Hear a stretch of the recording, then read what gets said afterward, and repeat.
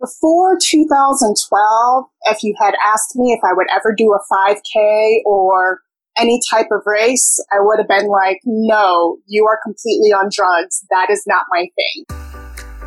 Welcome to Part-Time Athletes, a podcast that interviews real people about their fitness journeys. That was Julie Y coming to us from Mesa, Arizona. And this is your host, Bree Outside, also recording from Mesa, Arizona.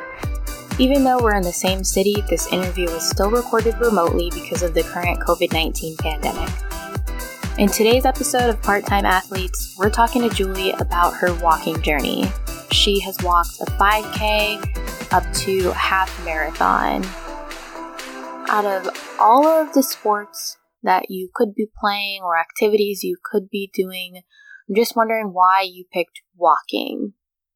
Walking was one of those things that I didn't necessarily need somebody else to do with me. It allows me to kind of just reflect without having to necessarily have a conversation with somebody. In a race situation, I'm a lot more social, so I will have more conversations with people then, but my daily and weekly walkings, it's just an opportunity for me to clear my mind, and it's kind of meditative at that point. So lots of people, they walk during their lunch breaks or maybe on their work breaks, or they'll take a walk around the block in the morning.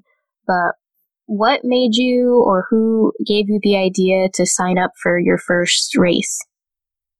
It was actually the hot chocolate race, and I just saw a flyer for it somewhere, and it was like coming to Phoenix hot chocolate 5K. And I decided to try it out. It didn't look like it was very rushed in terms of time. I was like, chocolate, why not? So you went from a 5K up to a half marathon. I mean, a lot of people think a half marathon is a crazy distance. It's 13.1 miles for those of you who are not in the walking or the running hobby. So did you ever think that you would be doing that distance? Before 2012, if you had asked me if I would ever do a 5K or any type of race, I would have been like, no, you are completely on drugs. That is not my thing. And then the hot chocolate pulled me in, and I did that for a few years, but I didn't do much more than those 5Ks for that few years. When I decided to do a half marathon, I was just thinking it was a bucket list thing, one and done. I'm not going to do anything more after that. And what drew me into doing a half marathon was because some friends and I went to Disneyland in 2013, and it happened to be during one of their Disney half marathon race weekends. And I saw all these people walking around with their medals, and they looked totally tired, but excited and fun. And I will admit, I saw those medals and I was like, I kind of want one of my own. So that's why I was like, I'm going to do this next year. I figured I could prepare for doing a half marathon in a year. To go from 5 miles to 13.1 miles, to go from 3.1 miles to 13.1 miles is a lot, but with a year preparation, it's totally a doable time frame.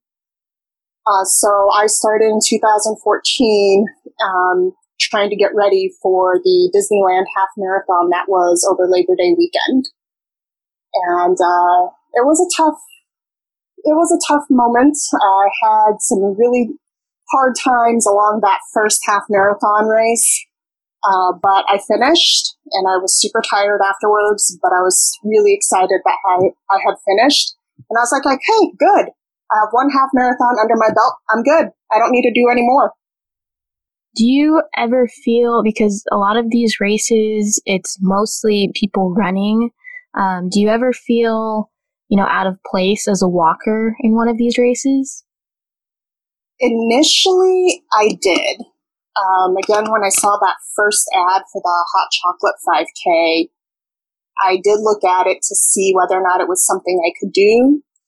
And then when I read the race rules, it said basically you had to be able to finish a mile within 16 minutes on average. And I thought, well, that seems reasonable. It didn't seem like a too fast of a pace. And I did that for a few years. But when I did my first half marathon, I was really careful to make sure I picked a half marathon that had a longer distance, because although 16 minutes a mile, if you're only doing 1 mile, that's very easy to maintain. But when you're doing a half marathon of 13.1 miles, that can get a little bit tiring. So I wanted to pick a half marathon race that had a time limit that I felt I could accomplish a half marathon in. And so I didn't do that until 2014 was my first half marathon. And that was a Disney half marathon. And Disney is known for having longer times. So that way people can finish, because they really want to encourage a lot of people to sign up and actually complete the race. And what keeps you motivated? Because I feel like there's two factors there. There's one, the actually getting up and doing all of that walking, because you can't just, whether it's a 5K or a half marathon, you have to work up to those distances. And then also entering races, it's financially, it gets kind of expensive. Yes, that was something I didn't realize was going to be consuming a lot of my finances after I did my first half marathon. I think had I stayed with my, once a year I'll do the hot chocolate 5K, I probably wouldn't not have spent as much money on races since then. But the Disney half marathon that I did in 2014, even though in my head I was thinking, it's a one and done, I'm not going to do any more after this, it's off my bucket list, I'm good. I kept going, and for a few years I was doing 3 on average half marathons a year, especially with the Disney ones. Those are truthfully quite expensive. They're not the most financially efficient races to do, but they are fun and they are different types of memories. So now I haven't done as many half marathons for these last couple of years, but I am a little bit more strategic now about my 5Ks and 10Ks. Quite a few of the races that I do have started offering a no shirt option. So unless you really like the design of the shirt, which I often think the designs are fun, but I'm also like, how many t-shirts do I need? I will usually opt for the no shirt, and that usually offers a $5 or $6 discount on the race. So I only get the t-shirts for the races that I really want to have a memento of. A lot of the races, of course, will have the bibs as well as the medals, so those serve as mementos. But the t-shirt's one that you can wear more often, and kind of people can read and say, I've been thinking about doing that race. Tell me about it. Or, I did that too. What'd you think? So those t-shirts or those tank tops are definitely conversation starters, and I've had a lot of good conversations with people who have seen something I've worn. And so that's kind of fun to meet people that way.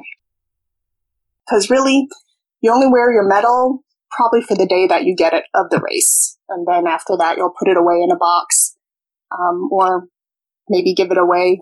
I know some of the runners that I've read about in some of my running groups, they end up giving their medals away, but they'll keep their shirts. It's true what you said about the t-shirts. I think I was wearing my Pats Run t-shirt, and somebody was dropping off one of my farm or CSA boxes, and they were like, I did that run. Did you do it this year? And we had like a whole conversation about it. Oh, and fun idea for race medals.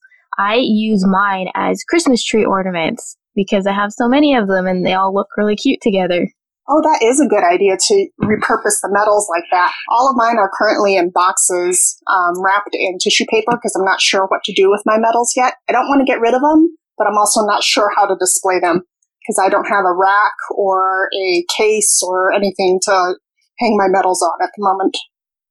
So what advice do you have for people looking to get into walking, to take the leap? I would say one of the first things is really prepare for it. It's as with many things, it's something you just have to be in the mindset for. To be successful at, you have to want to do it and self-motivate yourself. However, you also have to give yourself an allowance to taking rest breaks here and there, because that's one of the things I know a lot of people struggle with is like, I've got to be able to, increase my distance so that way I can reach this goal on race day. And you do have to do that too, but all of us are very busy. We have different things going on in our lives. So it is okay to take a day that's a mental health day, even for walking. Those days I kind of scale back. Like, for example, this morning I was originally going to do a 10K this morning, but I overslept. And as I was going around the first lap of my 10K this morning, because my 10K route is actually 2 loops of a 5K route, as I was approaching the end of my first 5K, I was starting to have stomach issues, and I was like, yeah, this is not going to work. I don't think I'm going to be able to finish a second loop of and hit the 10K. So I just had to allow myself to be able to address whatever needs I had at that moment. And then increasing to longer distances, it does require, again, some planning, and then also food and nutrition leading up to it. It's one of those things I found because I do 5Ks a little bit more regularly now than when I first started. I don't need as much nutrition for a 5K as I do hydration, especially now during the summer. But the longer distances, I certainly try and make sure that I eat something that will nourish me and keep me going for those distances. Especially for the half marathons, those are the ones where I look at preparing my nutrition and my hydration a lot more. The other piece of advice that I would give as you're starting is knowing your route, because I think that helps your motivation when you know where you're going and what to expect. That's not always going to be true on an actual race day, especially if you end up traveling someplace for a race.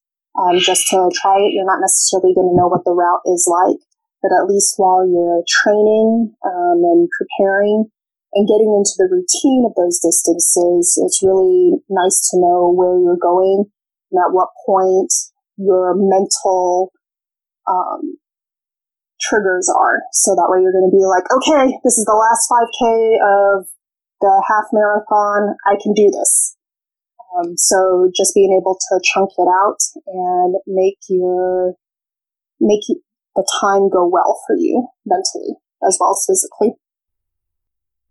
So I'm a runner, but I primarily run alone because most of the running groups in my community, they're farther than 5 miles, or they just don't meet at a time that fits into my schedule. But what about you? Do you mostly do a lot of your walking alone? Is that the same for races, or do you get friends to come with you? On my regular daily or weekly walking, it's just me. I have a route. I know what time I'm going because I usually go at like 4 in the morning.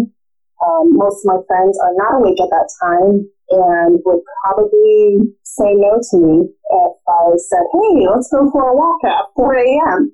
What time do you have to get up to start walking at 4 a.m.? So usually I get up probably right around 4, so I'm out the door about 4:15. It's I try, especially right now because it's the summertime and I'm trying to beat the heat. Because once the sun clears the horizon, it is just really hot, and even though I put sunscreen on, I don't want to have to stop, especially if I'm doing a longer distance. I don't want to have to stop and reapply. For me, my mental state is once I start my distance, I want to finish without interruption. So that includes like not having to go to the bathroom if I can help it. Again, it depends on the distance. I carry my water with me, and then so I have that, so I don't have to replenish necessarily along the way. Those are 2 big factors in what you mentioned before about knowing your route, because I know the route I used to take last summer when I was in my townhouse, there were no bathrooms along the way, and there was only maybe 1 water fountain that was reliable for me to refill at. So definitely know where you're going and if there's stores around, if you need to go to the bathroom, and if they're open, because like you said, at 4 in the morning, there's not a lot of stores open. No, even the McDonald's is not very open.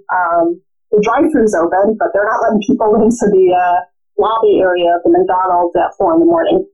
It is, so that is one reason I always focus on what's my route going to be when I go for my walk. So, sorry, I forgot what the question was. I was asking you about if you do it alone or with friends, and so you were talking about your normal walks. You do it by yourself, or what about races? So races is definitely very social. Most often, my friends will join me. When I did the first hot chocolate in 2012, I was the one that brought a bunch of people to it because I saw it, and then I was like, hey, do you want to do this with me? And they're like, 5K? Are you kidding? And I'm like, you can walk it. That first 5K, that first hot chocolate 5K that we did in 2012, I had 8 friends who joined me on that one. Not all of them are still doing it anymore. But that first year, we had a picture of the 9 of us at the end. Before and after, we did a before and after picture. We didn't get a medal for that one, but everybody was like, oh, we did a 5K and we got chocolate for it. And so we had a lot of fun. And that actually started a tradition with some of those friends. We still do the hot chocolate 5K or the 15K. Some of them do the 15K now. And then we go to breakfast afterwards. But most of my races, I am definitely with friends, especially for the shorter distances like the 5Ks or the 10Ks. The longer distances like the 15Ks and the half marathons, I have a couple of friends who will join me on that, not as many as with the 5Ks. And then there have been a few of those half marathons that I've done them alone because nobody else wanted to join me on those. My first Disneyland half marathon in 2014, one of my friends said she would sign up with me, but she didn't actually sign up when she was supposed to, so the Disneyland half marathon sold out. She still came with me to Disney, she just didn't do the race with me. So she was there for the before and after the race, so which is nice to have. It's still always fun to have somebody beating you at the finish line. Alright athletes, that's all the time we have for today's episode. I want to say thanks again to Julie for agreeing to be on Part-Time Athletes, and I want to thank you, the listener, for listening to this episode. If you'd like to connect, I encourage you to visit the website and blog breeoutside.com. There you can find a link to my Instagram, and there's also a comment form, and I'd love to hear how you're staying fit and what your fitness journey is looking like, so definitely reach out to me. And stay tuned for next week's episode of Part-Time Athletes.